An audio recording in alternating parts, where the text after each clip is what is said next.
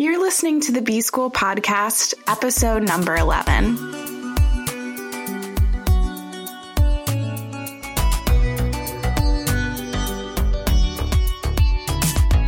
Welcome to the B-School Podcast. I'm your host, Taylor Elise Morrison, and I'm sharing my journey of learning, unlearning, and growth in the hopes that you can do the same.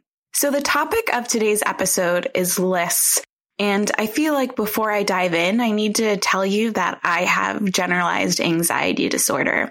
I was diagnosed with generalized anxiety disorder in college, and it looks different for everyone, how their anxiety manifests. And for me, it feels like my chest tightening.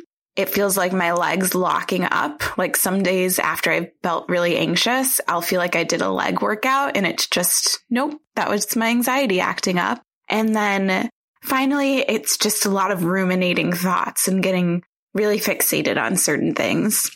And while I like to think that I'm good at multitasking, and I know the science, no one's good at multitasking. It's really, really bad for your brain. Probably should be a different podcast episode. But I've always managed to hold a lot of information and juggle a lot of balls up in the air. And for the most part, be able to do that successfully. What I'm noticing is that as I'm working part-time and growing and scaling my businesses, I will start to tuck these to-do tasks in little corners of my brain. Remember to email so-and-so. Don't forget to pay that invoice, etc., etc. And then personal things like, did you get treats for Mojo, my dog?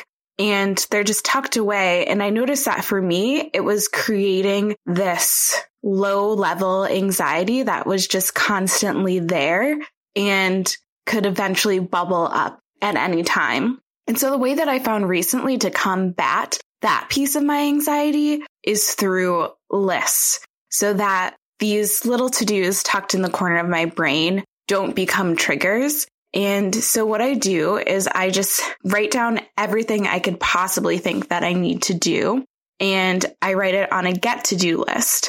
For me, it's important to call it a get-to-do list instead of a to-do list because I'm building a life that I love, and so many of the things that I'm tasked with every day are things I used to wish that I would be able to do during the middle of the day instead of on nights and weekends. And I want to express that gratitude for the fact that getting to do these tasks is a privilege.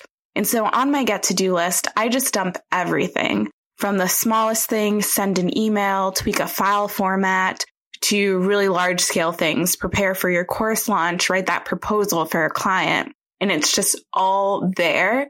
And let me tell you, it's like I can feel this anxiety that I didn't fully know was there just start to melt away as soon as I see everything written out on the page.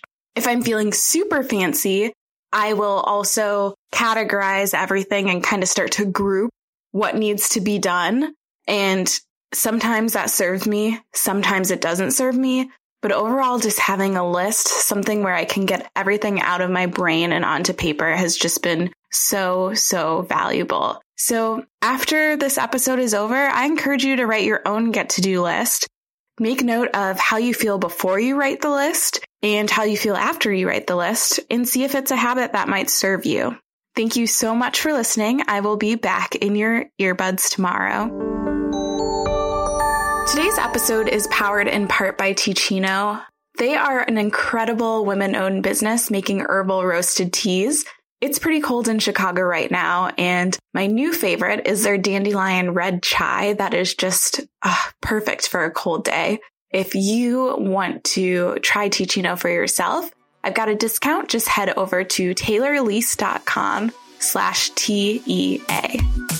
Thanks to Andres Rodriguez for the intro and outro music. You can keep in touch with me on Instagram at Taylor Elise Morrison. Elise is ELYSE.